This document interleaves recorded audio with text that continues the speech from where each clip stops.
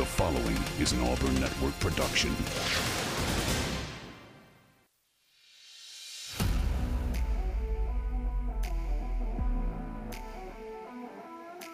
You are on the line. Live on ESPN 1067. Auburn Opelika's sports leader. Online at espnau.com or on the ESPN 1067 app. To be on the line, call in at 334-321-1390 or toll free at 888-382-7502. You are on the line with Jacob Goins and Carter Byrd. You're on the line here on ESPN 1067, Auburn Opelika Sports Leader. Happy Friday, everybody. Hope you're doing well. It is almost the weekend. Thank goodness it is almost the weekend here on a Friday afternoon in the ESPN 1067 studios. I'm Jacob Goins. Alongside me, as always, is Carter Byrd. We've got a great show on tap for you today here on the Friday edition of On the Line, the show that tells you like it is and holds nothing back. We're going to talk some Braves. We have some Braves Today podcast audio to play for you from our good friend Lindsey Crosby and Ben Taylor. We'll talk about the Auburn basketball news because it seems like Bruce Pearl and company maybe found their starting small forward, so we'll talk about the commitment that the Tigers picked up late last night. We'll talk about that, and then in hour number 2, we'll talk some more basketball and then kind of recap what's been a very busy week in Auburn football transfer portal additions, and so that is what is on schedule for today. Again, we're going to start hour number 1 here on the Friday edition of On the Line with the Braves Today podcast. This is brand new, recorded, cut, and produced today from our good friend Lindsey Crosby of Locked On MLB Prospects, Auburn Daily, and BravesToday.com, and Ben Taylor, host of Auburn Opelika This Morning over on News Talk WANI 98.7, our sister station here for ESPN. And so that's how we're starting the show today. It's about 15 minutes. They're previewing this series for the Atlanta Braves against the Seattle Mariners as the Braves come home for what is a very long homestand, a much-needed homestand for the Atlanta Braves. And so, again, this is the Braves Today podcast with Lindsey Crosby and Ben Taylor. Welcome in, Braves Today. BravesToday.com is where you find us. Braves_today on the Twitterverse. He is Lindsey Crosby. I am Ben Taylor. Before we get into what took place in Texas, which was an awesome thing, and what is about to take place with Seattle and Atlanta, there was something that came out just the other day, Lindsey, that I sent to you. I screenshot it. There's a Reddit thread. It basically has to do with AI, but they did the most overrated Major League Baseball player since 2000, and I was shocked to see 2 Braves on there, or former Braves. Andrew Jones came in at number 7 and Jason Hayward in at number 2. Your thoughts, sir? Jason Hayward still playing, but it's one of those, he was defensively really good. Never had the power like you would expect from a 240-pound man. And so, like, you know what? Second most overrated player is a little high for him. But if you're comparing the hype to what he actually did, all right, fine. You know what? I'll let it go. Andrew Jones, though. Let me just take a second. He's a Hall of Famer. He is, many people, myself included, consider him to be one of, if not the best defensive center fielder in baseball history. 10-time Gold Glover, 5-time All-Star. He had a stretch from 2000 to 2007 where he averaged 36 home runs and 107 RBIs while getting Gold Gloves in center field and being a 5-time All-Star.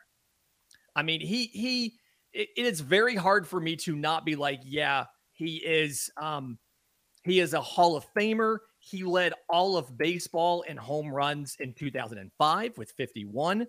He led the National League in RBIs with 128. I know that his career did not have the length that a lot of people wanted, but you also have to remember he debuted at age 19. And so he wasn't the same player in like 2009, 2010 at 32, 33, but he got started so incredibly early and he played just about every single game at physically the most demanding position on the field as far as how much you run, how much you use your legs in center field.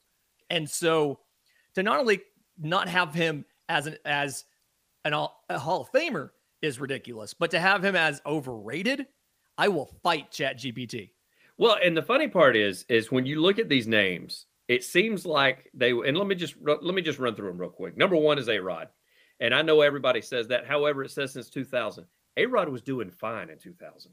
Mm-hmm. People forget at one point in time, he was the highest paid baseball player in the history of Major League Baseball. Back when he was with the Texas Rangers, after he ended up leaving Seattle and he went to the Texas Rangers and then the Yankees stole him. Like, he was a hot commodity. Everybody wanted him. That was not overrated. He had the numbers to back it up, did A-Rod. From 2000 until he retired, he hit 548 home runs. He averaged 35 home runs a year from 2000 on. Come on. Maybe he's not overrated. Maybe that's a little bit of a bad. He averaged being caught stealing 3 times a year after that. Whilst come on. And it seems like that's how AI picked it out, and that's how ChatGPT picked it out, was the downside of their career, like the back end of their career. Because then you got Hayward. Hayward's still playing. I mean, I agree with you. I mean, granted, the hype that came in still, he was a good Brave, and he helped the Braves along a lot along the way. And you won't hear me say a bad thing about Jason Hayward.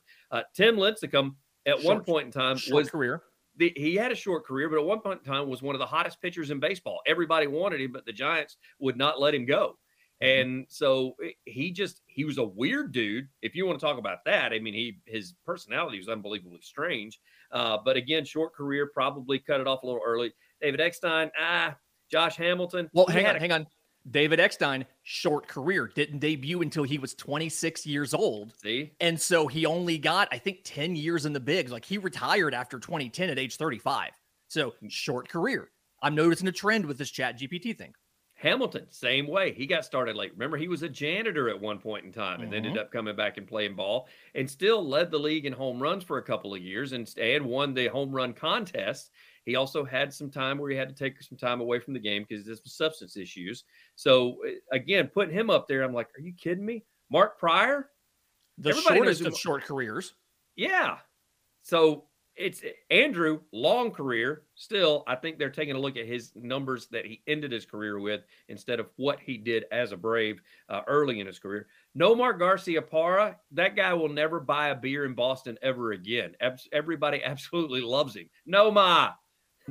And he only played for 9 years after 2000. And if that's the arbitrary cutoff on this, you cut off some of his rookie of the year.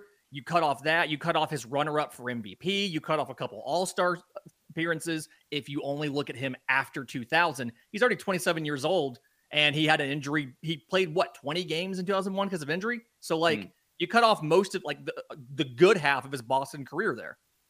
Eric Gagne, absolutely a Brave killer as far as closing the Braves out at the end of the game. That's another one that I can't. Maybe they're looking at his numbers towards the end of his career when he headed out. I don't know where they got that from as far as Gagne is concerned. Also, short career. Debuted in 1999 at age 23. Last appeared in baseball at age 32 in 2008. It's a trend. It is. And then, of course, Betancourt rounds out the top 10. Yuniesky, Betancourt, by the way, rounds out the top 10. Don't agree with it. That's the problem with AI. Again, that's not mine and Lindsay's list. That is a list that was created and put out by The Game Day. If you were looking, that was a thread that was both on Reddit as well as social media. Again, 2 Braves up there in the top 10, which I completely disagree with both. Yeah. We move on. Culberson is back. I put that at the top of my list because he's one of my favorite Braves ever, and he is back with the Braves as the Braves were able to pick him up.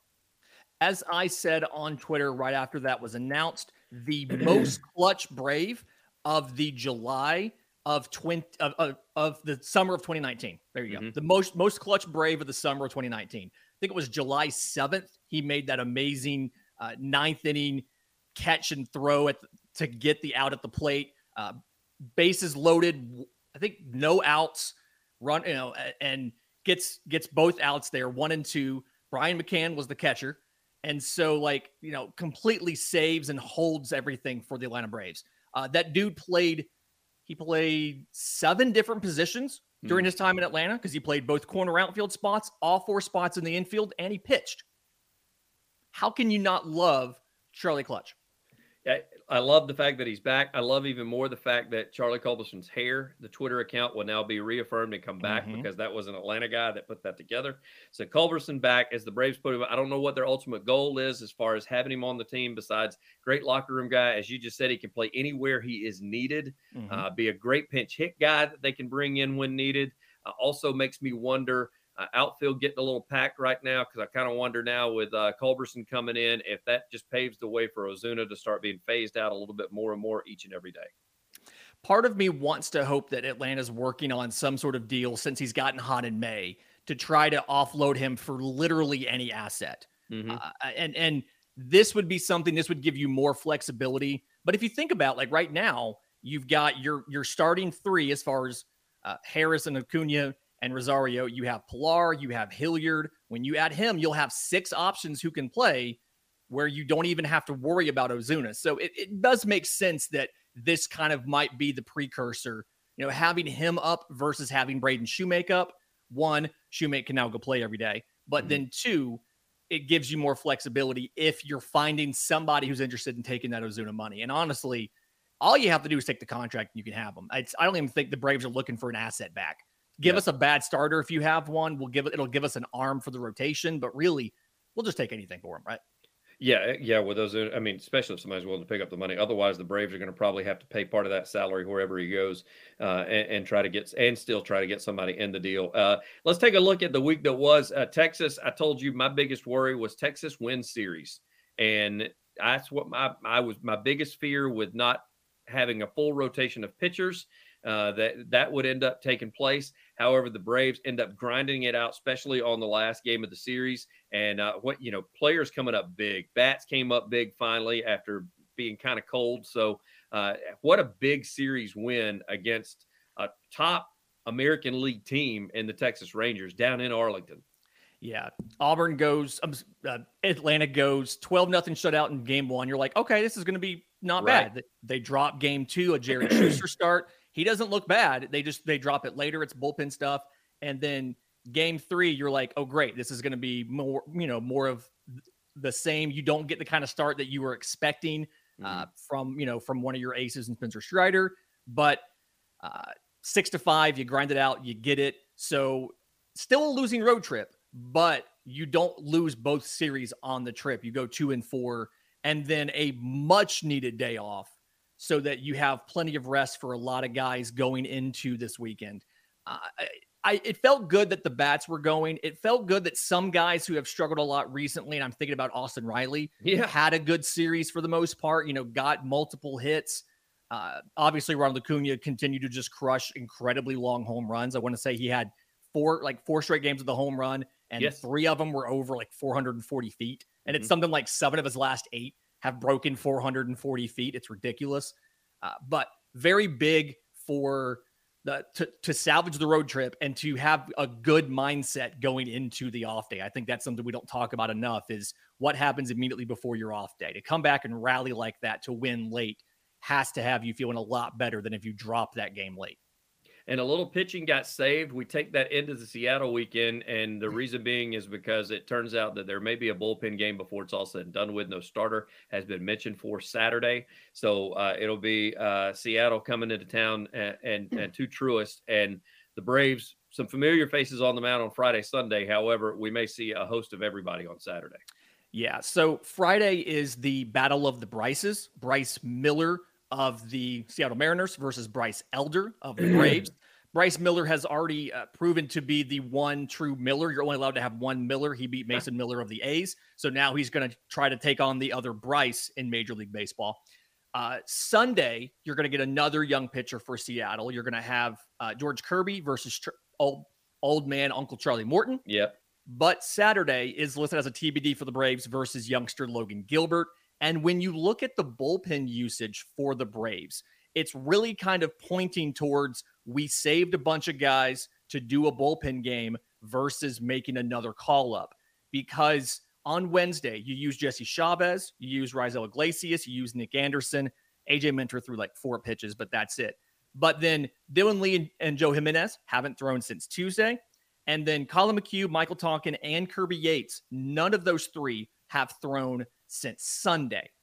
So if you're able to avoid using them tonight, you're in a situation where you have 3 key relievers who have not thrown in 5 days. And theoretically, it points towards you got those guys who could theoretically give you multiple innings. Lee and Jimenez haven't thrown since Tuesday. They could give you multiple innings. And if you can get by tonight with Chavez, Iglesias, Anderson, and Minter, whichever one of those guys don't throw tonight, you can turn around and use them to finish out that Saturday game. It's a long homestand coming up. It is. But it just kind of makes sense that kind of given where the starters have lined up in AAA, if you don't have to use the bullpen tonight that much to carry that much of a load, you'll have plenty of options if you want to do a bullpen thing on Saturday. Yeah, the good news is you talked about a long homestand, Seattle, LA, Philly, no days off. However, you get to sleep in your own bed every single night. So that's going to make a huge difference for the Braves. Expectations for the weekend, I say 2 of 3 from Seattle. I just don't think that they can sweep. And honestly, I'm kind of putting it on that bullpen game. Just because you don't know what you're going to get. And 2, you got to be careful how much you use them because you've got LA and Philly right around the corner. So you're going to want to use some of those arms at that point in time too. So, I don't know what Snit's maybe thinking on the bullpen game. If you get a guy that you put out there and, he'd love to get 3 innings apiece out of him if at all possible. If you got a guy that's rolling, do you let him go 4 so you can save somebody else later or something of that nature? So it'll be curious to see how he adjusts on the fly as far as this weekend is concerned. Yeah, 3 young pitchers, Bryce Miller being the youngest of the 3. I'm going to say 2 and 1 as well. And I think all 3 of these pitchers are very impressive for the Mariners. Obviously, you avoid Luis Castillo, their ace. But I think one of these guys is not going to let Atlanta get to him. I'm not quite sure if it's going to be Kirby on Sunday, but one of these 3 young pitchers is going to defy expectations, keep this offense from doing too much, and steal a game for Seattle. Their offense has not done a lot this year. Julio Rodriguez hasn't recaptured that Rookie of the Year form from last year. So they're beatable if you can score enough runs. But I just feel like one of these pitchers is going to figure out the mix against Atlanta. So I'll also say 2 and 1. He's Lindsey Crosby. I'm Ben Taylor. Welcome. Braves Today, bravestoday.com, Braves_today if you find us on the Twitterverse. Lindsey, as always, thank you, sir. Thanks for having me. Chop on. So that is the Braves Today podcast with Lindsey Crosby and Ben Taylor talking about the Atlanta Braves and as they get going against the Seattle Mariners this weekend at home in a much-needed home stretch for the Atlanta Braves. We appreciate those guys always letting us use their audio and talking about the Atlanta Braves. So when we come back, we'll talk some Auburn football, basketball, all the things going on in the world of sports here on the Friday edition of On the Line. On the Line on ESPN 1067, online at espnau.com or on the ESPN 1067 app. All right, back inside the studio here at ESPN 1067. Again, we appreciate Ben and Lindsey letting us use their Braves Today audio. Wanted you guys to be able to hear that and get your Atlanta Braves baseball fix before the weekend as the Braves take on the Seattle Mariners. But let's get to the phone lines for the first time today. 334-321-1390. And Ed, you're on the line. Welcome in. Hey, I hope y'all have a good Friday and have a good weekend. Yeah, you too, Ed. Yeah, I was going to call and just talk for a minute. I saw where Auburn did get another wing, kind of a tall, rangy, about 90 pounds, but great. I mean, over 40% three-point shooters. So that's a pretty good fit, don't you think? Oh yeah, no doubt. And it's on the schedule to talk about that coming up today. But yeah, man, he may be your starting 3. I think he is. I mean, right now it's between him and Chris Moore. I think you're absolutely he's your starting 3, and he gives you length. Yeah. He gives you 3-point shooting. He allows you to space the floor. Yeah, and I don't think we've got anybody on the team right now that's shooting as well. Oh no, percentage-wise. Yeah, I mean, 46.9% last year at Northwest Florida. I don't think anybody on Auburn's team shot above 35, like 35 and a half last year. And think about it, Auburn's brought in multiple guys that are shooting 40 to 45% from the 3-point line. In that kind of 36, 37 to 40 range, there have been a few. I mean, the shooting on this Auburn team this next season is going to be miles better than it's been the past couple years. I think it will, and hopefully also one other thing that just I know y'all know this, but cost us a bunch of games or a few games last year was just free throw shooting. Yeah, and hopefully they'll get that. But I wanted to talk about the elephant in the room, or whatever you want to call it, with Jarquez. Do y'all know any more than what just the? And I'm gonna go ahead and it's not you. It was gonna come up at some point today. I'm gonna go ahead and jump out in front of this. There's obviously a situation going on. It is an ongoing. It's an ongoing investigation. The university released a statement that they are searching into it and trying to figure out what happened. It involves some players on the football team. There have been suspensions given out, but given what the circumstances are and given that we just don't really know what's going on and that the only factual information we have is that Auburn University released a statement and they're investigating it. And it's so sensitive. It's not worth just speculating wildly on from our perspective. And that's the thing is I don't feel comfortable and feel that it's our obligation to talk about it until there's actual information and decisions made on it. You know what I mean, Ed? That's where I stand on that. And so until we have legitimate information on it, we won't comment on it.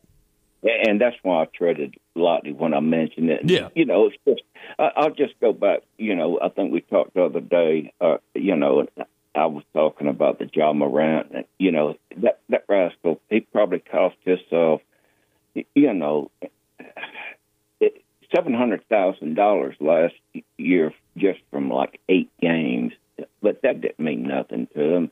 He turned around and did the same thing. And you just sometimes, it's just why do people film themselves doing dumb stuff? It's just kind of beyond me. It's just where we are, man. It's just where the world is, where your phone is everything. Ed, I think Ja actually cost himself a few $1 million because I think those 8 games he missed kept him off of potential All-NBA teams and stuff. And they're talking this upcoming year about possibly half a season. Yeah.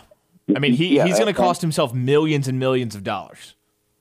And that doesn't even take into account, his endorsement deals and stuff. So I've heard on national shows they said $100 million that he's probably cost himself, and I don't know if that's close or not. But anyway, War Eagle guys, and I appreciate your show. I just wanted to, the main thing I guess was that I think that basketball pickup, it wasn't a big.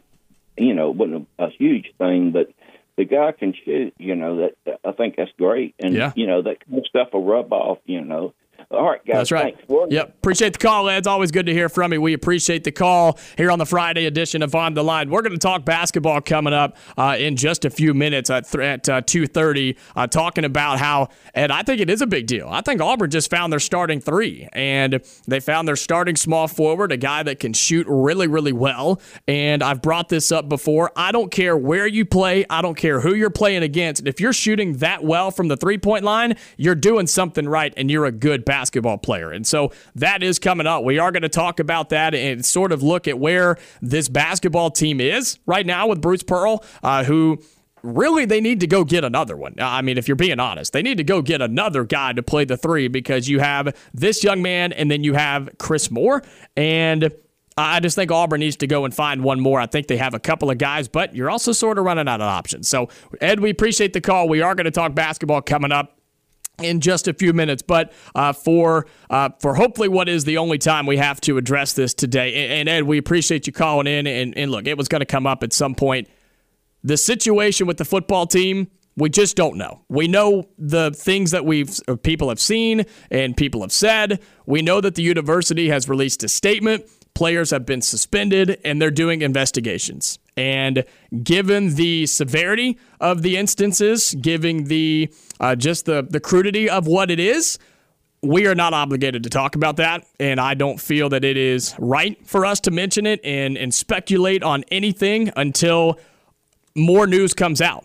And once that happens, then that's our job to address that. But until more information is released and investigations are concluded, we're just going to leave it at that. And we'll talk some basketball when we come back. We've got other things to talk about. We'll talk about football transfer portal additions, get you caught up on what's been a busy week on that side of things as well. So stay tuned and give us a call. We'd love to hear from you. 334-321-1390. We'll talk Auburn basketball in their newest edition through the transfer portal when we come back.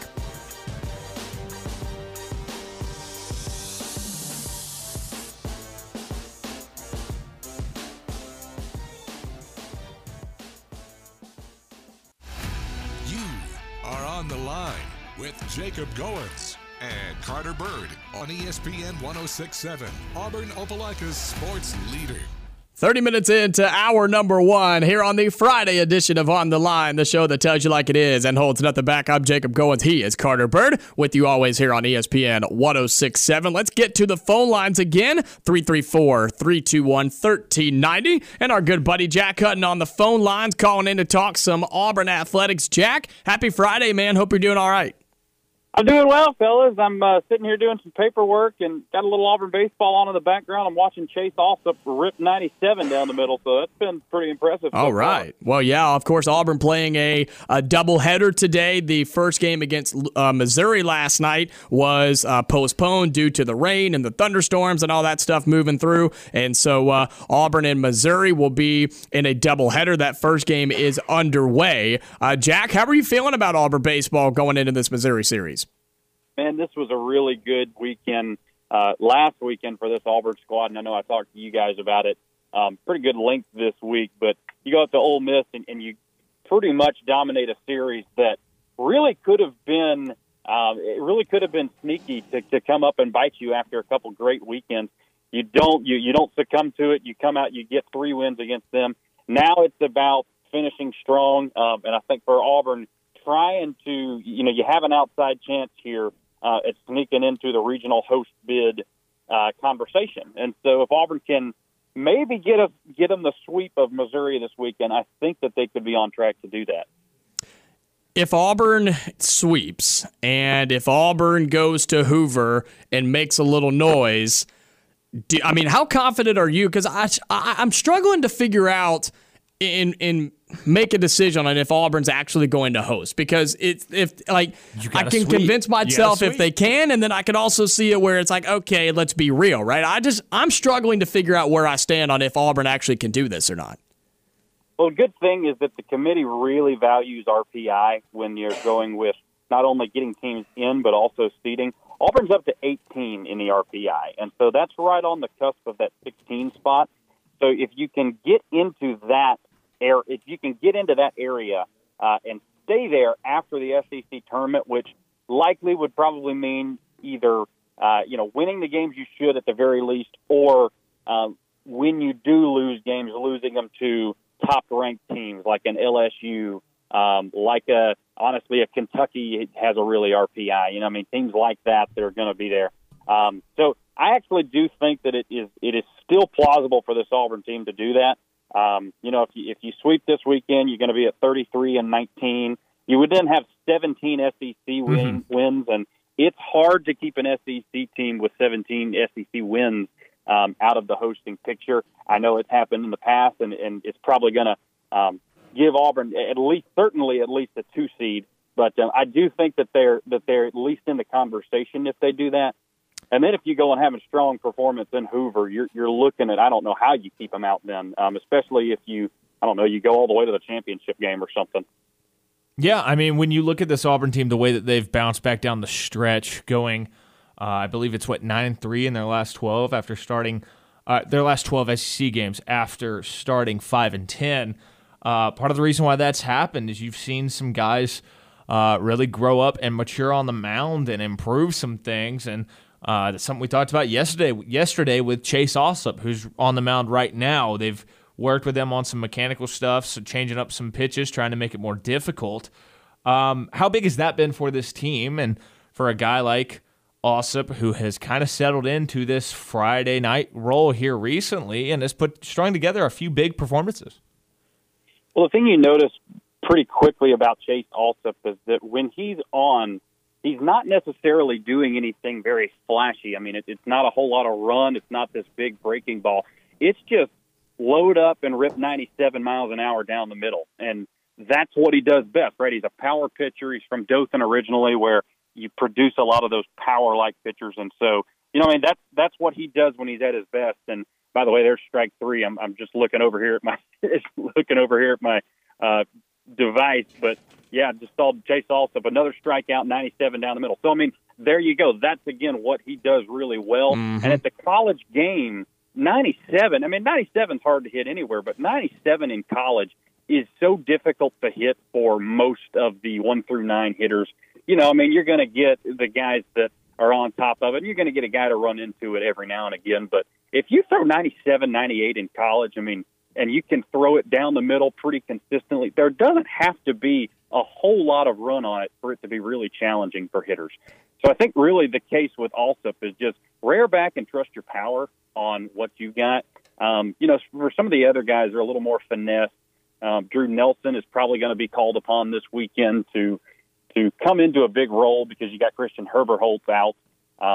There's some rumblings as well, and again, I don't know this for sure, but there's some rumblings that maybe Tommy Vale has some sort of a stomach bug this weekend. I don't know the validity of that. Just kind of seen some different posts about that. But Tommy Vale flu game. Yeah, maybe so. Yeah, hopefully, maybe pump him up full of steroids, and tomorrow he goes out there and gives you a few innings. No, but I mean that's the thing, is that it's a depleted Auburn pitching staff yet again. But over the past few weeks, they've put it together. Guys have stepped up in situations.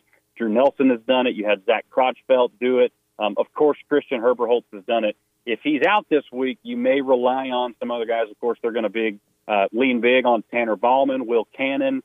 Chase Isbell's probably a guy that they'll go to a lot quicker, maybe a Connor Copeland. So, you got names in there that are starting to come along. It's just about, can they get hot at the right moment? And so far, they've done it.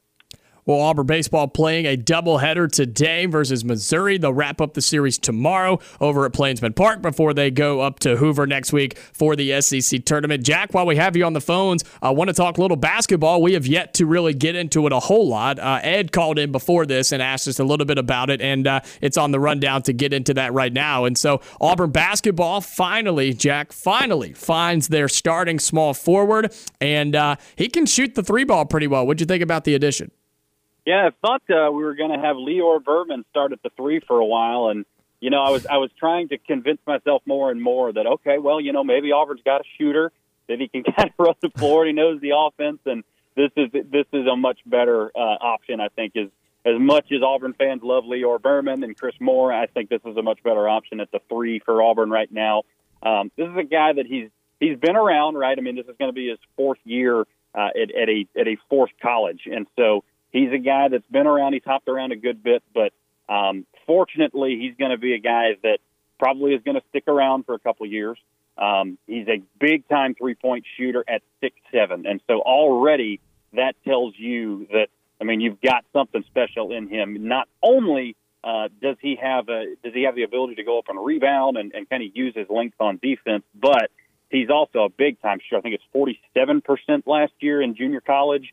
And so, and of course, that's not probably going to translate to the SEC, but at the same time, shooting numbers are shooting numbers, and it doesn't matter where you are. You're throwing it up from, 30 feet and it's going in. It's going to go in a lot of places. So I think this is a really good get for Auburn, especially after losing Alan Flanagan.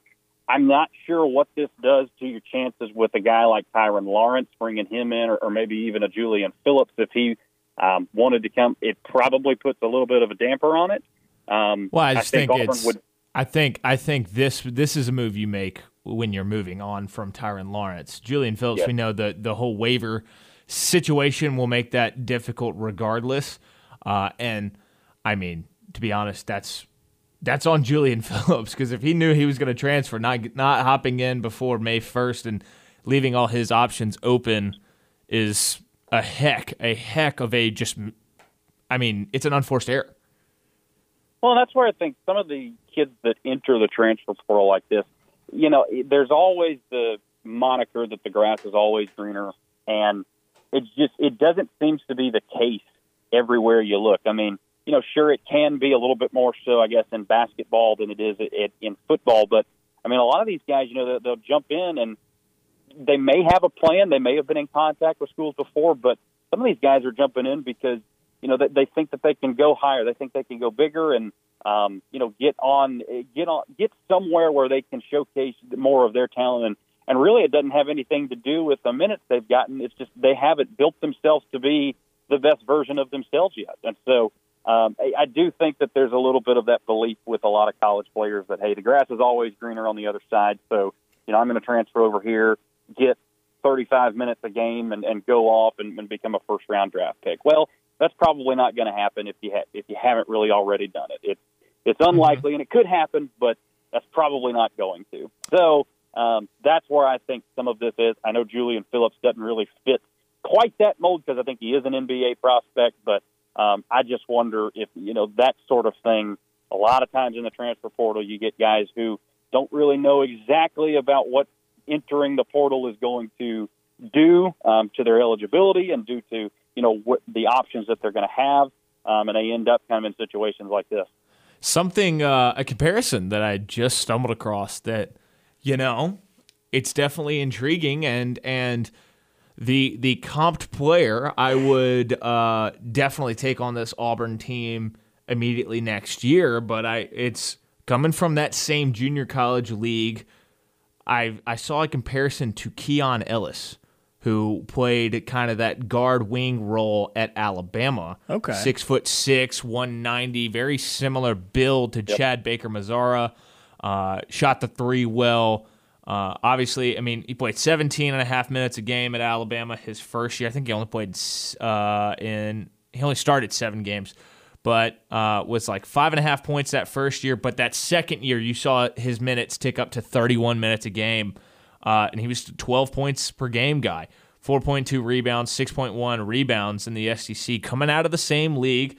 I think Mazara might be a better three-point shooter. I don't think he scored as much as Keon Ellis did in that league, but it's a comparison that if Chad Baker-Mazara can give you the production he had in his second year at Alabama for you, or at least like 80% of that, then you're talking about this is a really big pickup because he doesn't have to be the lead guy. He doesn't have to be the second or third guy on this Auburn team. Well, that's where I was going to go is with Chad Baker-Mazara, he doesn't have to be a 20-point scorer. He doesn't have to be the go-to guy.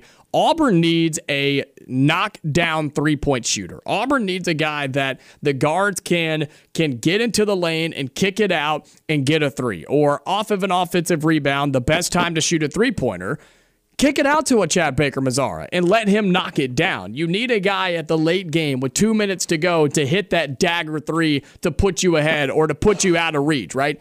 Auburn hasn't had that since Bryce Brown and Jared Harper. I mean, they just haven't had a guy like that. And so if Mazara can continue to shoot the three-point shot at a high level, and Jack, I'm with you. I don't think he'll shoot it quite as high just because you're playing SEC-level defenses, but doesn't matter where you're playing. If you can shoot like that, you can shoot. And so for Auburn and for Chad Baker-Mazara, hopefully the pressure is not on him to be that guy, and he can just come in and shoot the basketball at a high efficiency. And that's the other good thing about bringing in a lot of these guys with those numbers is, I mean, you know, you look at Denver Jones, you look at Chaney Johnson, I mean, and Aiden Holloway, really, even though we haven't seen him at the college level, these are guys that are known shooters nationwide. And so you're bringing in not only Chad Baker-Mazara, who's a very good three-point shooter, but you're also bringing in a supporting cast that can also shoot it well. And we know how contagious three-point shooting can get. We've seen it in Bruce Pearl offenses before. So I think that that's the mold that they're going for again. I'll tell you, the only thing that I think I'm a little concerned about with Baker-Mazara is can his physicality match up to what you need at an SEC 3. I think you're going to have to maybe buy some minutes with Chris Moore in there to kind of give you what you need physically at that position. But I do think this is a guy that probably starts for you at the 3, and he probably plays big minutes. I just wonder how he matches up, like rebounding-wise, driving the paint. Can he do those things that you need to do as an SEC small forward? Jack, as always, we appreciate you calling in and talking a little ball with us. Are you going to Plainsman Park at all today? I'm going to try to get over there, yes. I got a couple more things at the office to do, but should be over there at some point tonight. Are we ever going to see you back in the studio? I'm doing my best, man. We had a little busy season here, but hopefully I'll be in there next week. Well, look, man, we're paying you too much money for you to not be in the studio, so you can try to make it happen, okay? You got to get over here and give us your time. We're paying you a lot of money to be here. I'm just trying to make as much as Carter, man. Well, man, enjoy your time over at Plainsman Park, and as always, we appreciate you calling in and talking to baseball and basketball, man. All right, guys, I appreciate it. That is Jack Hutton joining us on the phone lines. As always, calling in. He's either in studio or calling in, talking baseball and basketball with Auburn baseball in a doubleheader right now versus Missouri. We got basketball things to talk about, and so he always likes to call in and talk a little ball. Oh, yeah, it's always good to talk to Jack. He hasn't been in here in a while, though. It feels that way. He may have been in last week, was he? No. I don't even think he called in last week. He hasn't been in like a month then. Man, he's slacking on us, man. Absolutely slacking. Well, he at least called in and gave us a few minutes, but we appreciate Jack calling in. Looks like we'll get to the phone lines once again. When we come back, we'll wrap up hour number 1 here on the Friday edition of On the Line. You are on the line on ESPN 106.7. Call in at 334-321-1390 or toll free at 888-382-7502. Wrapping up hour number 1 here on the Friday edition of On the Line. Let's get back to the phone lines, 334-321-1390. Ed, welcome back in. You got a couple of minutes, man. What's up? Yeah, I'll make it pretty quick. One thing I was going to mention earlier, I don't know if y'all, I was looking, reading where Byron Cowart, is still playing in the pros. Yep. And, he played Auburn for 3 years. I think he made like 15 tackles in 3 years. Yeah, it was not great for the number 1 overall player in the country coming out of high school. Yeah, I met him at A-Day. I also met him under Holyfield. He was there with his son. Elijah, that same who played running back at Georgia. Yeah, I forgot about him. Yeah, that's pretty cool. But what I was thinking about, this would make like a good book even about who claims the like a lot of Auburn people have kind of had fun with Alabama claiming Jalen Hurts after this past year, but they didn't run him off, but he left. He still loves Alabama. Yeah. You hear him talk about him. But, Alabama claims him. And if he had left and he had got involved in some bad act, that's murder or something, Alabama, well, that's why we run him off. But the same thing goes for, like, Auburn. And I'm just going to just throw up, like it just said former Auburn defensive lineman, and Byron left, and but like let's just say that Bo Nix winds up just having a fantastic year next year. Auburn people are going to claim him the same way. You know what I mean? Well, I mean, he's played 3 years at Auburn as a starting quarterback. I agree. Yeah. But he didn't do anything at Auburn like he did last year at Oregon. But if he had went up to Oregon and he'd gotten involved in some kind of a scandal or whatever like that, I'm just saying that fans can be hypocritical. You know what I mean? Yeah, and especially when it benefits their team or benefits their argument. Yeah. Yeah, and that's not an Auburn thing, not an Alabama thing. That's a sports thing. It's just it's just a people thing. Mm-hmm. Yeah, that we're so quick to hold what makes us look good and to throw out. But I just thought it was kind of interesting. Yeah. No, and I think it's a good conversation.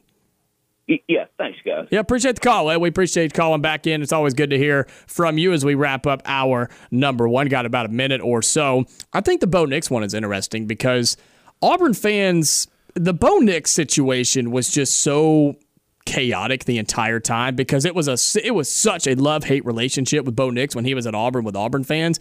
If he goes and wins the Heisman, Auburn fans, I'm going to disagree. I don't think they'll claim Bo Nix as like an Auburn Heisman win. You know what I'm saying? No. You're not claiming him as an Auburn Heisman winner. You're claiming him as an Auburn player. You have the ability to do that. 100%. I agree, but I think he's a completely different player. Whereas Jalen Hurts between Alabama and Oklahoma, he was better at Oklahoma, but he was not that great of a passer at Alabama. And Lincoln Riley put together one really good passing season. And I mean, he was still the runner and everything. Like That's was his best year by far. I think both schools have the right to claim a guy like that in that scenario where like things were accomplished at both schools. Like Bo Nix is one of the statistical leaders at the quarterback position for Auburn. He broke the curse in Baton Rouge. Yes, he has that moment. He won the 2019 Iron Bowl, which, by the way, doing interviews last year, they asked him what his favorite moment from his career has been. He still cites that. Like I promise you, he still claims Auburn, and Auburn has the right to claim him. If you accomplish things at both schools, but Byron Cowart at Auburn, no, I don't. I don't claim him, and I don't think he claims Auburn. No. Kyler Murray, Texas A&M, I think is probably the same way. Yeah, that's a good one too. That's a really big and that's an interesting one as well. Context matters depending on what you do at both schools. No doubt about it. Hour number 1 in the books. Stay tuned. We'll talk Auburn basketball and football, all things transfer portal coming up in hour number 2.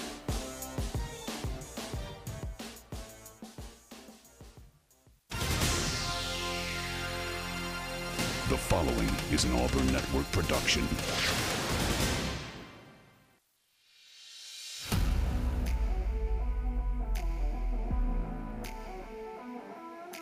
You are on the line. Live on ESPN 1067. Auburn Opelika's sports leader. Online at ESPNAU.com or on the ESPN 1067 app. To be on the line, call in at 334-321-1390 or toll free at 888-382-7502. You are on the line with Jacob Goins and Carter Byrd.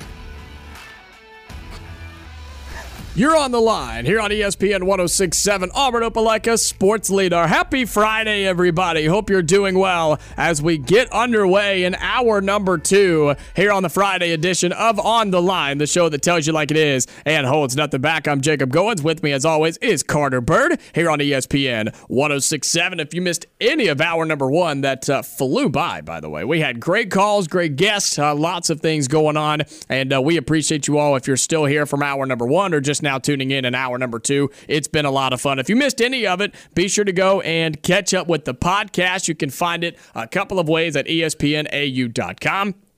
Again, that is espnau.com, or just search On the Line wherever you get your podcast. We talked about the Atlanta Braves, had some Braves Today audio from their podcast talking about the Braves coming up this weekend.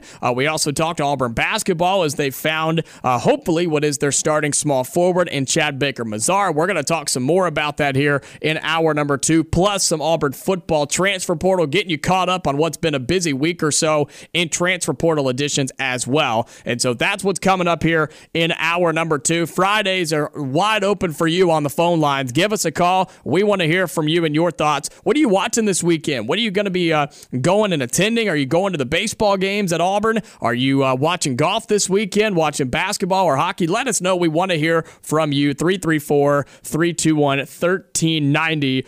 Carter, I want to start hour number 2 with breaking news as of about 10 minutes ago or so. Yeah, it's a tough one. I guess about 30 minutes or so. But, yeah, all-time great. I mean, one of, if not the greatest football players to ever live, Jim Brown. He's died at the age of 87. Yeah, I mean, a lot of people consider him the greatest running back of all time. 8-time All-Pro, 9-time Pro Bowler, Hall of Famer. Won an NFL championship, because I guess it was before the Super Bowl was a thing. MVP 3 times. I mean, all-decade team in the 60s.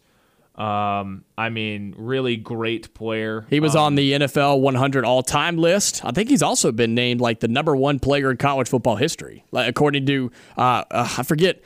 And when they did that college football, like celebrating 150 years of college football, I think he got the number one spot in college football. Did Jim Brown? And unfortunately, it's being reported everywhere that he has passed away at the age of 87. And so, man, what a legendary player he was. And listen to this stat right here. This is unbelievable. Oh, I just lost it. I had it somewhere. It's gone now. Oh, here it is. In 118 regular season games, he ran for 100 yards in 58 of them, at least. How about that, huh? Over half of his games, he ran for over at least 100 yards. That's unbelievable. That's unbelievable. In his, 10-year NFL career, or however many years he played, he led the NFL in rushing in all but one. And that year, he ran for 996 yards. That's unbelievable.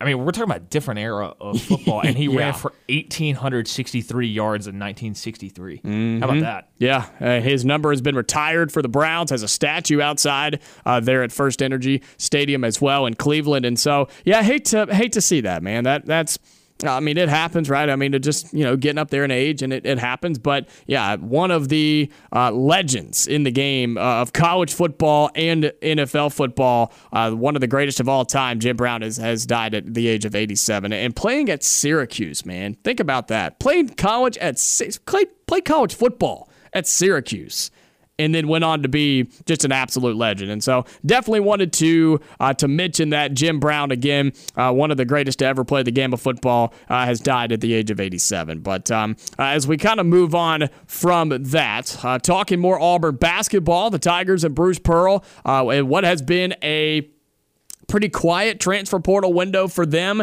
and it's been quiet over the last couple of weeks. They finally find their starting small forward, the 3 position that they've been looking for. Chad Baker-Mazara has committed to play for Auburn. Late last night was the decision for him, and this guy can shoot the lights out and has a chance to be a really, really good addition for Bruce Pearl and this team coming up in 2023. Yeah, I mean, he's somebody who has been at a high-level basketball team. I mean, we've seen what that San Diego State team has been over the past few years. Obviously, this past year, they played for a national championship. He played 31 games there in the 21-22 season. 6.4 points. Only played 12.8 minutes per game. 6.4 points, two rebounds right on the dot. 0.6 assists, 0.7 steals, 0.5 blocks. But was 39.3% from three. Was almost a 90% free throw shooter. I think he had to leave there because of academic reasons. He ended up at Northwest Florida, where over, I guess, this past year, he played in 32 games, 15.2 points per game, 48.8% from the field, 46.9% from three. That's so good. At 6'7". That's so good. He may not shoot 47% from three at Auburn, but he's going to be a good three-point shooter because he's got the length. He's a long player. He's going to release that three higher than a lot of I guess defenders will be able to get in his face.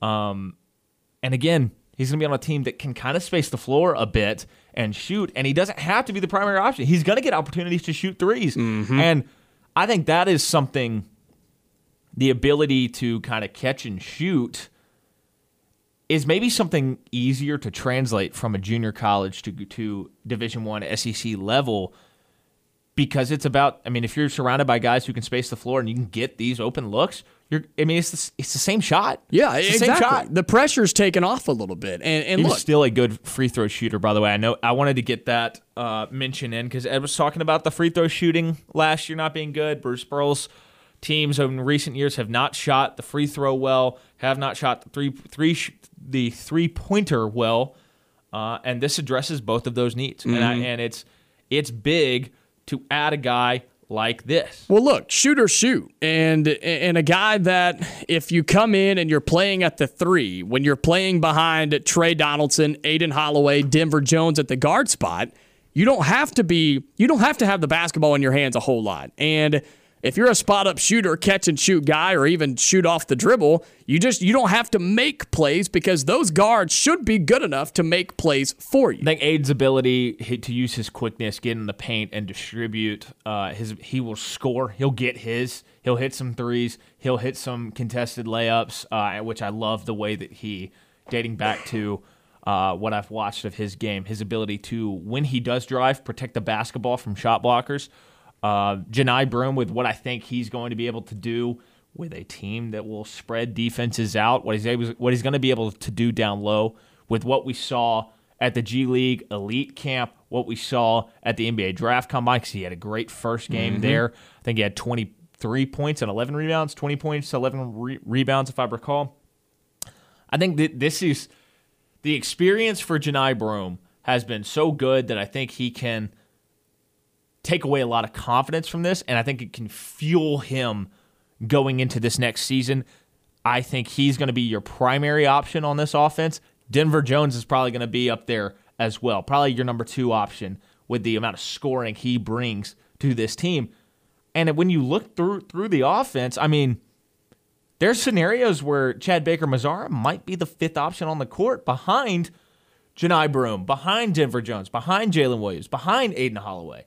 And if that's the case, there's not going to be a lot of pressure on him, and he's going to get open looks. And if he can just shoot the way that he shot in his career, he's going to be effective. Yep. And it's just, what can you bring on the defensive end? And from what I've been told, you basically aren't allowed to play basketball at San Diego State if you don't have some ability on the defensive end. So that's something that I'm curious to see, is how good can he be on the defensive side of the ball for this Auburn team. And if he can bring that defense at 6'7", we're talking about a guy who the stat line may not blow you away every game, but I think he's going to be a very consistent, very solid player. And there'll be a couple games where maybe a couple guys are having off nights, and you see Chad Baker-Mazara hit 4 or 5 threes and have a 20-point game when you really need it. Well, that's the thing. I think he can just be a really effective player. And I think you'll see a game or two where he could absolutely go off and go nuclear and go for 25 points from behind the three-point line.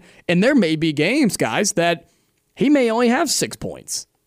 But he will be I think he can be a go-to option when you need a three-point shot. Do I expect him to put the ball on the floor, get to the rack, get fouled in the free throw line, and make a play at the end? No, I don't. But I don't think he has to be that guy because of all the players you just mentioned, Carter.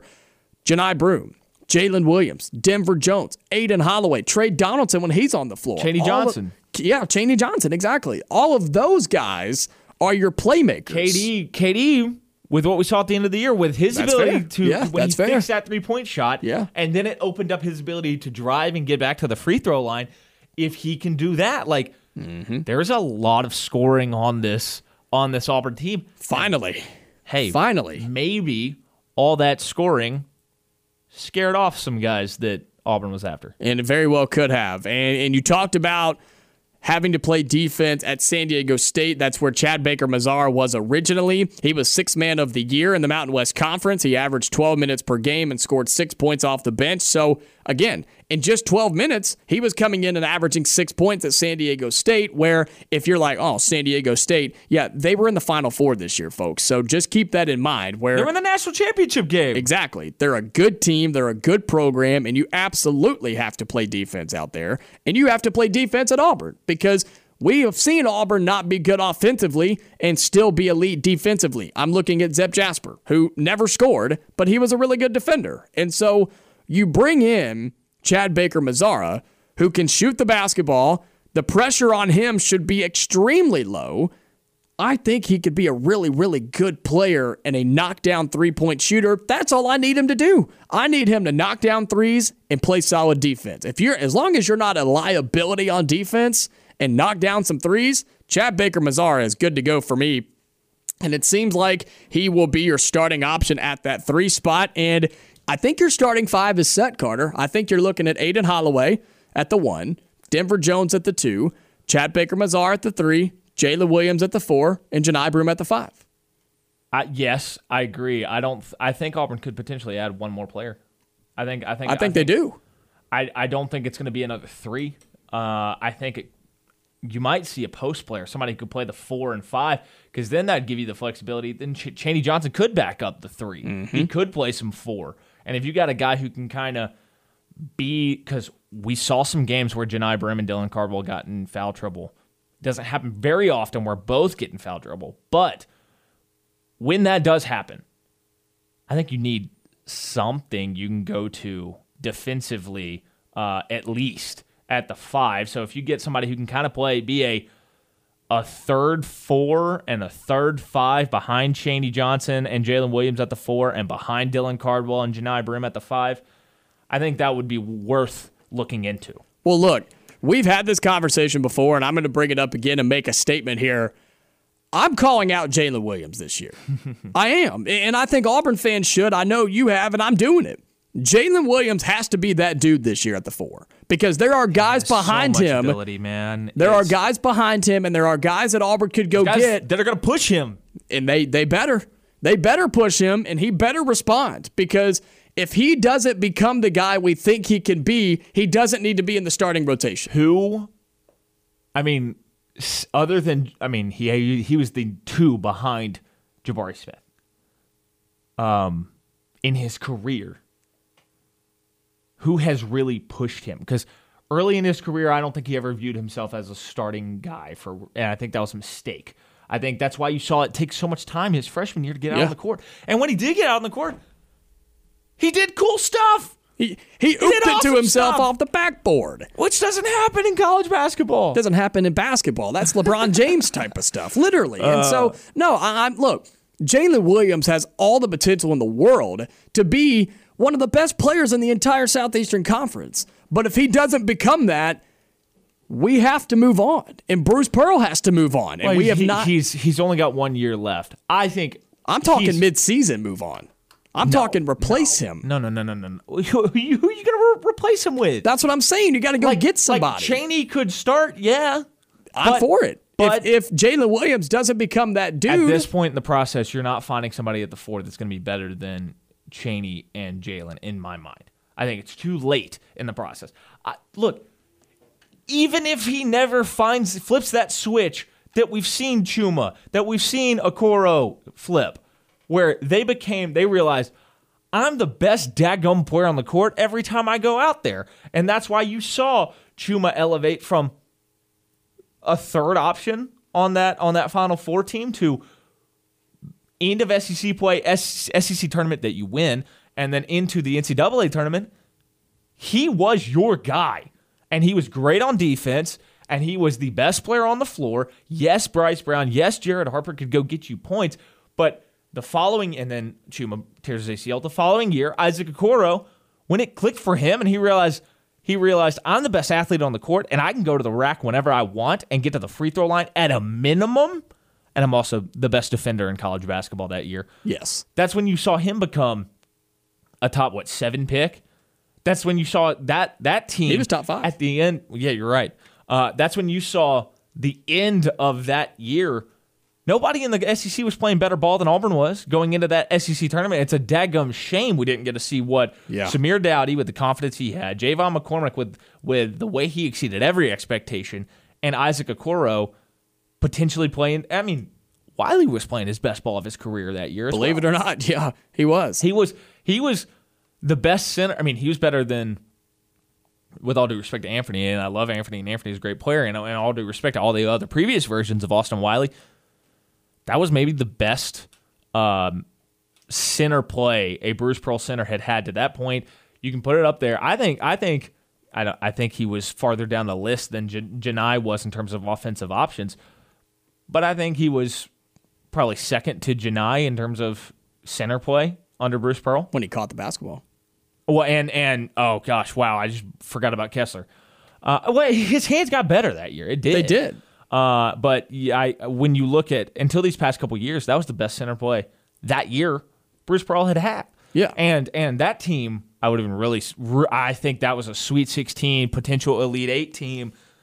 Which you want to talk about, if you go to a Final Four and Elite 8 back-to-back years, and the Elite 8 year is in your rebuild year after losing all your veteran guys, your star players, your top 3 options off the team before, I would have mean, been that huge. would have elevated this Auburn program to a height that we haven't seen. I think this year's team has a chance to be very similar to that team. But I think a lot of that revolves around what started this conversation was Jalen Williams. He has to become that guy. He can be a really effective player still without finding that switch. If he finds that switch, this is an Elite Eight Auburn team this year. I'm with you. It is, because Jalen Williams, if it just clicks for him, he'll be a top 5 player in the conference, potentially a top 3 player in the conference. But it's got to happen, man. And Auburn, it has Auburn to happen. could have 2 top 5 players in this league with Janai Brim and Jalen Williams.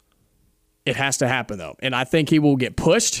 He has to get pushed because it's not even a frustration. It's just we know how good Jalen Williams can be. And we know how good Auburn could be with that version of Jalen Williams, with Janai Broom, with a Chad Baker-Mazara, with Denver Jones, with Aiden Holloway. Dude, that's an unbelievable starting 5. Somebody, if you could just take a little bit of KD Johnson's confidence. Not all you could of it.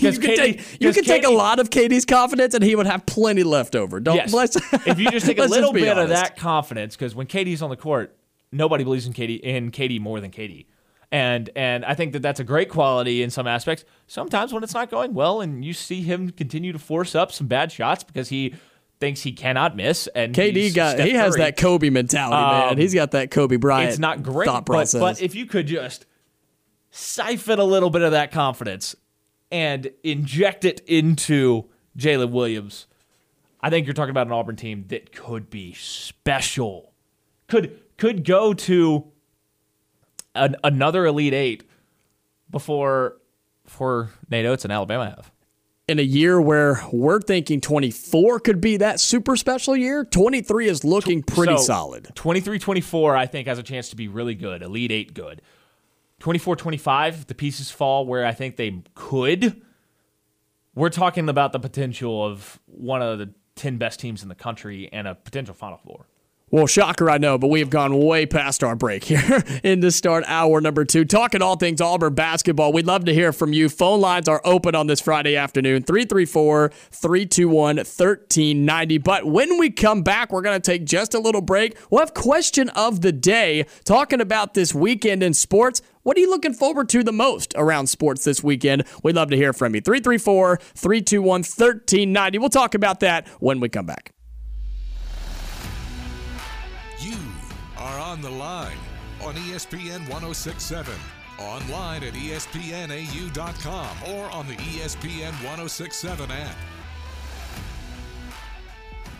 All right, question of the day here on the Friday edition of On the Line. It's been a couple days since we've done this, but it's Friday, so want to hear what is going on in your world when it comes to sports this weekend. Carter will talk about this as well. We'd love to hear from our listeners. 334-321-1390.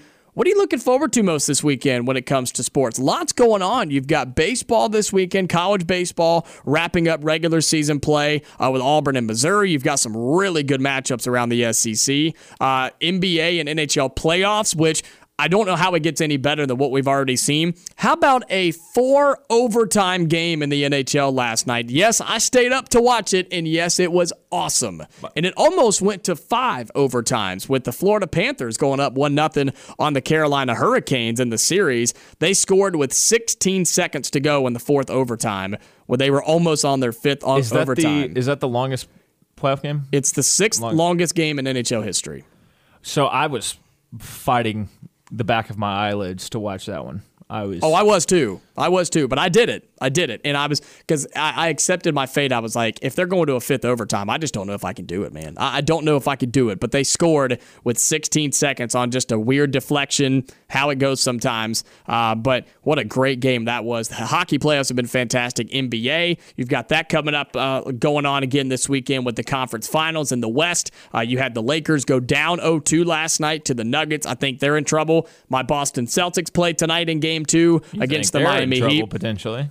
I'm telling you, I'll say it right here. If the Celtics don't win tonight, if they go down 0-2 before going to Miami for the first time in this series, if Boston doesn't win tonight, if the Celtics lose tonight, they'll lose the series. I believe it. I think if they lose tonight and you go down 0-2 to Jimmy Butler going back home to Miami, I think the Celtics lose. By the way, I will say this right now as I see it happen in front of my eyes right now.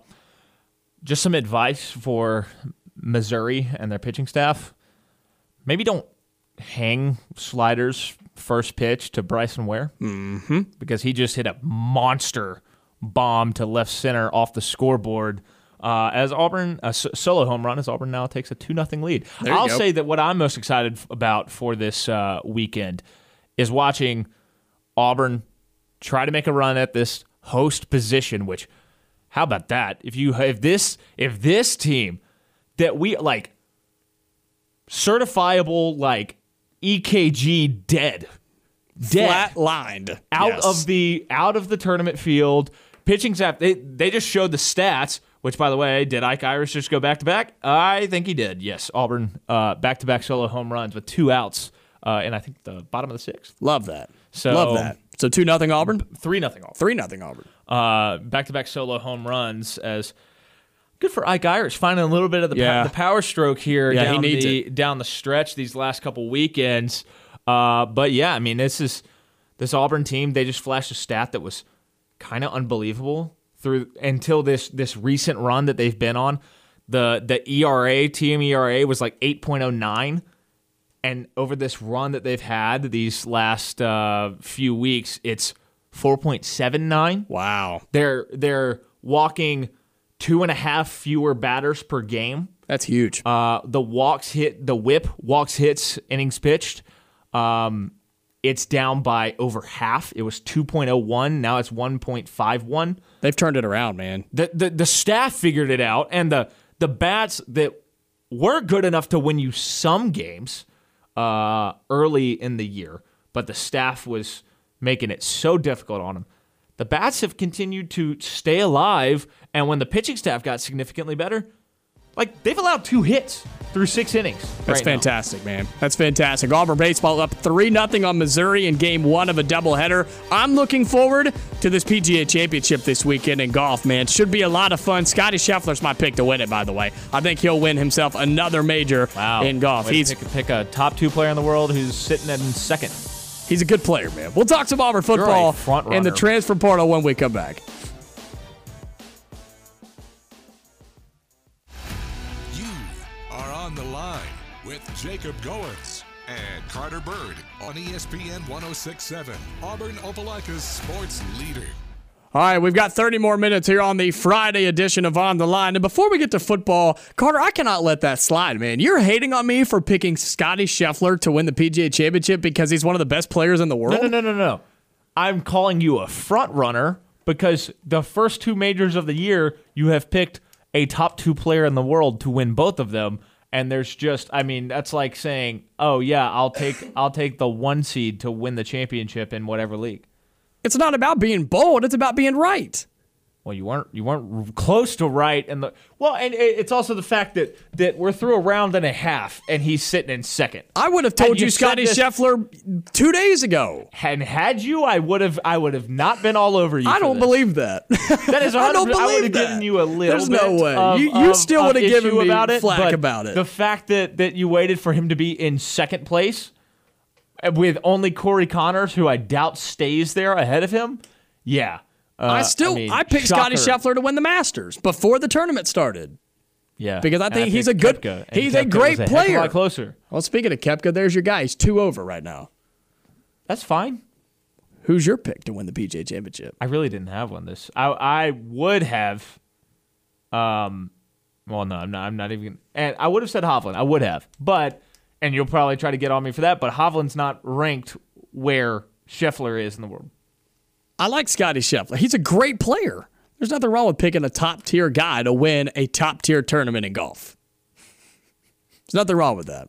Fair. I mean, I also, and this is going back to my love for him and how I picked him for so many majors, and then he disappeared from the planet of golf, and now he's back. I am back on the train of picking Ricky Fowler to win every major because I just want it to happen because I feel like he's a very likable guy. I don't think he's doing great in this one, but his game is back. He's back in the top 50 in the world, which means he'll be playing for I think he'll be playing for the other two majors as long as he stays in there. Yeah, this one's interesting, this PGA Championship, because it's got the mixture of, it's got the live golfers in there, but that's where the tensions rise. Obviously, you've got guys like Dustin Johnson that are playing, Brooks Koepka, and of course DeChambeau is falling apart. By the way, DeChambeau is falling apart, and we were talking about this off the air. Real shame. He has lost a ton of weight. DeChambeau has. I mean, he has lost It's not that he started today at 4 under and he's at 1 under now. Wow, not going well. Not going well. Colin Morikawa, he's always good. He's playing. Yes, right now. but he hasn't won in what feels like forever. I know. I like him a lot too. I do. Unbelievably likable guy. Mm-hmm. Well, hey, PGA Championship. I will also be my picks going forward will be Sahith Theegala, who I don't think is in it for this one right now. Love him. And then from now on, isn't it Tom Kang or what was Tom Kim? Tom Kim. I will pick him forever now because we got to watch him go through. It's like he stepped into muddy quicksand. What a disaster yesterday. And he literally went and jumped in the pond to wash it off. I saw that. And he broke it down. He's like, yeah, when in this camera view here, when you see me disappear, that's when I jumped in the pond. Yeah, because he went and stepped in that big, thick grass, and it's just mud, apparently. He knew he was in trouble when one of his legs just disappeared, and he just sunk, and he was covered in mud. He had mud up to above his knees on his pants. He had mud on the shirt. All over his arms. Yeah, I mean, it was... Poor guy, and he went viral. He was a great sport about it, though. He was a great sport about it. There was a video of him after he saw the videos and everything that he kind of went viral yesterday, and he just started laughing, and he was a really, really good sport about it. Update on Ricky Fowler. He missed the cut. He's 6 over, and the projected cut is 5 over. So unless something happens... I think there may be time for that to drop to 6 over. Maybe, right now. But as of right now, he's outside of it. Because nobody's playing well as we look up and watch JT on a par 3, missed so far right, and maybe that's either a bunker or that's a little stream that cuts in front of the green. There's not a lot of huge names that are outside. Well, actually, there are once you get down there. Ricky Fowler is outside the cut line. Jon Rahm is playing horrible. Yeah, Jason Day's outside the cut line. Gary Woodland is outside the cut line. There's some Cameron Young is outside the cut line. There's some big names on there down there. Webb Simpson, he's always up there. But yeah, look, I'm looking forward to the PGA Championship this week. I enjoy it. It's one of the 4 majors. It is being played up in New York, and yeah, I think it's going to be a lot of fun. It's when the best of the best come to play, and it's when they shine the brightest. You know, a very trendy pick coming into this PGA Championship because of how dominant he'd been on the Live Tour recently. Taylor Gooch. Yeah, he is a cool 10 over. Yeah. It's almost like when you don't play as much golf as everybody else and you don't play against the best talent in the world, you don't play your best in the majors. I don't know you can say that right now, buddy, because look how good they played in the Masters. They did play good in the Masters. They did. They played good in the Masters. They played the Masters, rather. Yeah, they did play. My grammar, right? Yeah, they played well. They did. And we'll see. I'm looking forward to it. Hey, Theegala's 2 over. He's making the cut this weekend. Yeah. I mean, but he's not in contention yet. There's plenty of time for him to get there. Rory's hanging in there. Koepka's hanging in there. Spieth hanging in there at 2 over. Yeah, I don't know how much he's going to hold up because they've been talking a lot about that wrist injury. And when you look at him, his lead arm, that left arm, he's got the wrist tape. He's got the tape down the forearm. That volleyball. Yeah, I don't know exactly what it does, but I guess it gives some support somehow. I don't know. Yeah, but he's got that on his forearm. Well, he hasn't played in the last couple of tournaments, and of course he came back for the PGA Championship. So we'll see. I'm looking forward. Your buddy and our new producer intern is he's not a Scheffler fan. Yeah, he's on the whiteboard and he's giving you some. Yeah, that's fine. He's talking some trash at you. That's right now. Fine. Look, I like Scheffler, man. If you didn't know, Graham is going to be with us all summer. By the way. We have a new intern. Jenny is no longer here. She graduated and she has moved on and doing bigger and better things. And so we have Graham running the board, answering phones, and he's over there talking about Scotty Scheffler. His guy's Colin Morikawa, so he's 1 over par, and Scheffler is 4 under. So just take that into consideration. But Carter, let's transition a little bit here and talk some Auburn football in the transfer portal, because it's been a busy week. It's been a busy couple of weeks for Auburn football in the transfer portal, and just want to recap everything on this Friday afternoon, because there's a lot that could be said. There's a lot that could be missed when it comes to what Auburn has done in the transfer portal. We've talked about guys that have committed. We've talked about high school recruits that have been on campus, some big names in the high school ranks that have been here. But I think what's most important that we've seen over the past few days is you've added a linebacker in Larry Nixon III, and you've added some wide receivers as well to this Auburn football staff. I mean, that Auburn fans should be happy about the additions we've seen over the past week or so in the transfer portal for Auburn. I mean, wouldn't you agree with that? That Auburn fans should be happy with what they've seen so far? Yeah, I mean, I think Auburn fans should be absolutely happy. You're talking about, I mean, the cupboard was bare. It was bare, and what this staff has done to restock it, and they've taken what would have been a 5-17 team, even given the easy schedule Auburn has by Auburn standards, and they've elevated it to a 7-8 win team right now. I think they're not done. I think there's a couple scholarships, 2-3 scholarships to kind of play with out there, and maybe you look at a safety, maybe you look at another edge rusher, maybe you look at another receiver. If you add those positions, you'll be at your full 85, which is amazing because I don't think Auburn's been at that full 85 for a little bit now. And you'll feel really good going into the fall. What they're doing in 24. Building some relationships, some inroads around the state, around the Southeast, making an impact. They've climbed into the recruitment of a bunch of 5-stars all over the state, outside of the state. KJ Bolden over in Georgia, the 5-star safety.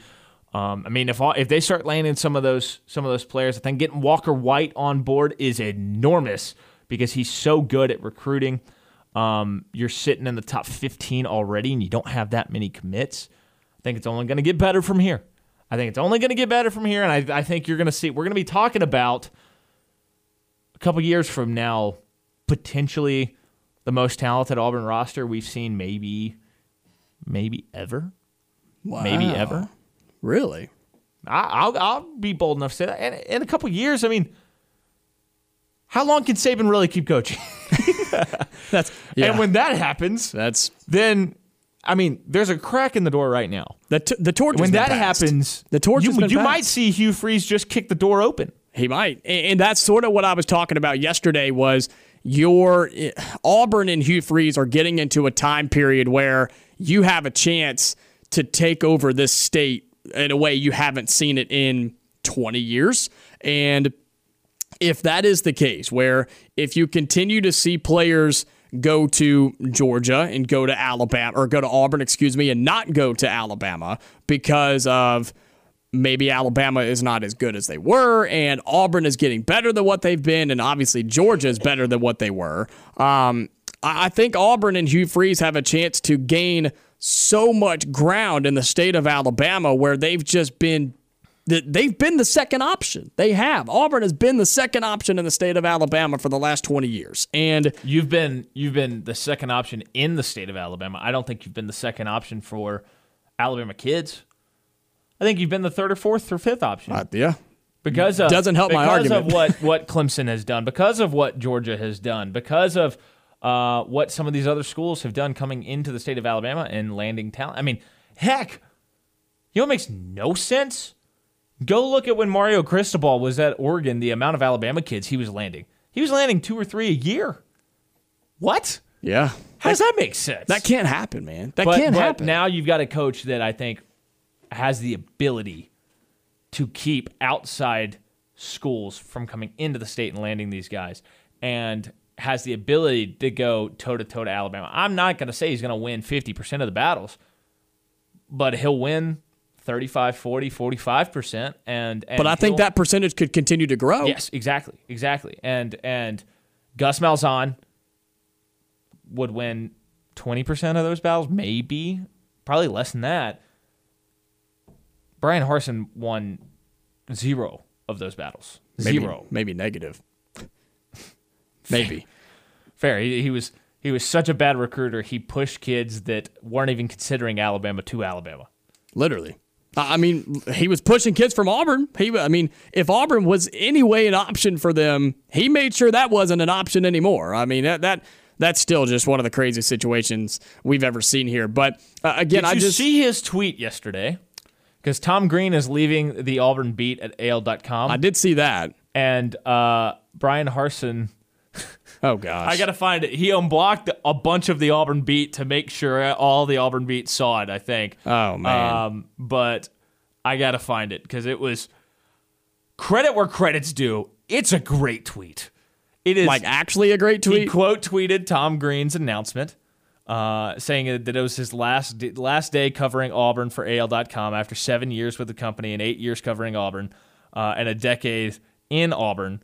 It's in how it's time for something new. Excited to share what's next soon. All that. Brian Harsin quote tweeted it with "Hats off to you at Tom Green and all the best on your new jersey or your new journey." And tweeted a GIF of Pokemon throwing a hat to Ash Ketchum. That's fantastic. As a reference, if for those who don't know or remember, the time Brian Harsin tossed hats to the Auburn beat, and Tom Green lost his mind and talked about how like he was somehow like the perspective was he was being bribed by the Auburn coach by giving him $20 Under Armour Auburn hats. That was one of the few times that Brian Harsin actually did something that was nice and good, and there were people that just blew him up for it. It's like, just don't. The argument became. But it's credit where it's due. That's the only funny and savvy thing Brian Harsin did on social media. But good for him. I mean, at least he's able to joke about it now with his $15 million buyout. My best memory of Brian Harsin's tenure at Auburn is that tweet. Here we go. Is that tweet right there. This is what we've gotten into on Friday, huh? Our best Brian Harsin memories. Yep. Look, that tweet right there. That's it. I'm okay with that. I mean, I respect it. I'll say the LSU game on the road because it hadn't happened since '99, I guess. And we're giving Brian Harsin credit for that? I mean, it happened when we're saying best memory of the Brian Harsin era. It is something that took place in the Brian Harsin era. I'm not saying we're giving credit for it. I think we're giving Bo Nix credit for turning into Johnny Manziel on a Saturday night in Baton Rouge. And he did, buddy. He absolutely did. Well, no, I did not see that Brian Harsin tweet, but that is funny. And that was one of the very few times that Brian Harsin did something that we seemed like most people could agree on, and then there were people that just weren't about it, and it's like, just don't. Was it kind of corny? Yeah, but just don't wear the hat. That was the argument. Just don't wear it. It's fine. He was trying to be nice and whatever, but no, I did not see that. But as we sort of just bring all this back together before we get to break, seems like Hugh Freeze and Auburn are, not only are they figuring it out, they have figured it out. And they are filling the roster spots that they need to. They're improving where they have to. And I think you can say, with a few spots left to fill, this Auburn roster, given what they've done in the transfer portal this past week with Jair Shorter and with Larry Nixon, given what they've done in this spring cycle, given what they've done in the transfer portal in general, given what they've done in the recruiting ranks, Hugh Freeze and this staff have made an Auburn football team that can compete in the SEC. They can compete now in 2023. And that's why I think when you look at that win total that DraftKings or whoever it was put up that we talked about last week, where Auburn's wins are set at 6.5, smash the over.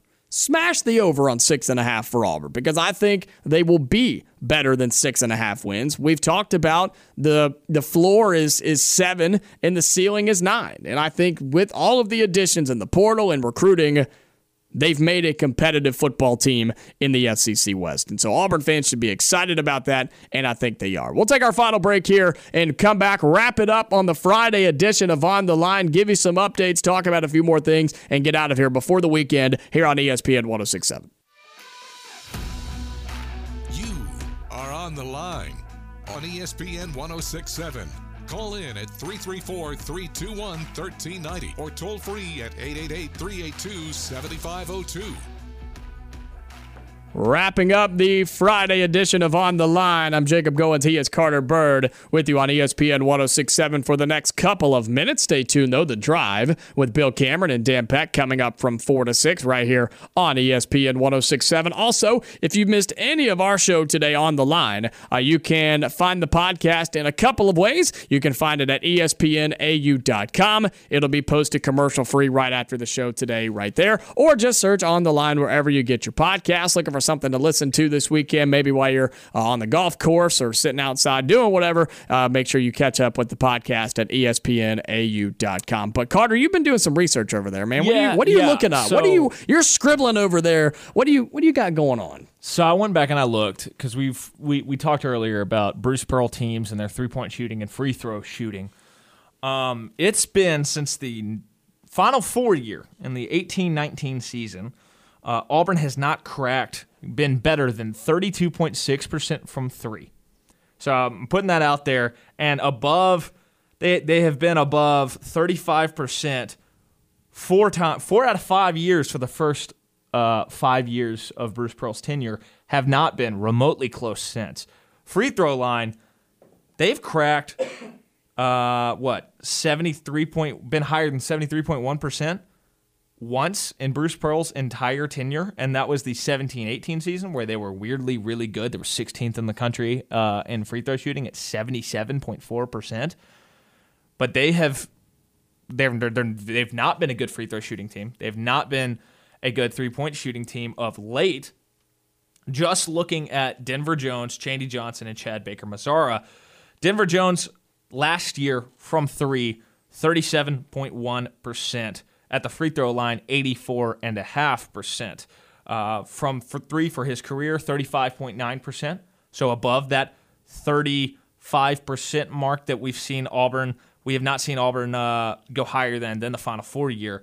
He was 37%, which would be stack you up as a pretty decent 3-point shooter on the Final Four team. He is an 86.8% free throw shooter for his career, which is way better than what Auburn has had recently. Yes. Chandy Johnson, last year, down year from three, 29.6%. But when you look at the career numbers, he's 37.6%. That's because the year before he was 46.2% from three. That'll help. So the fact that his career numbers, way above what Auburn has shot recently from three. He is a 76.6% free throw shooter last year, 74.2% last year as well. That's above Auburn's average for every year but that 17-18 year. And then Chad Baker-Mazara at San Diego State, 39.3% from three. Last year at junior college, 46.9%. At the free throw line at San Diego State, 89.8% at the line. Last year in junior college, 83.5%. So these are three guys that address the biggest issue that Auburn's offense has had for the last 4 or 5 years. Yeah, and I think 3-point shooting and free throw shooting. Mm-hmm. I think Bruce has done really well. Is it fair to say, quickly before we get out of here, is it fair to say that with guys coming into the SEC and through the transfer portal that have yet to play in this conference, that have played in smaller teams, smaller conferences, is 5% a 5% decrease on shooting averages? Is that a fair number? I don't think it. I think it depends. Like from field goal percentage in general, maybe from 2, maybe. I think from 3, maybe not, because as long as you can get quality looks, the rest of the team can get you quality looks, and then free throw percentage that should stay the same all. We'll talk more basketball and football coming up next week, though. Come back on Monday. Have a great weekend. Stay safe. I'll talk to you later.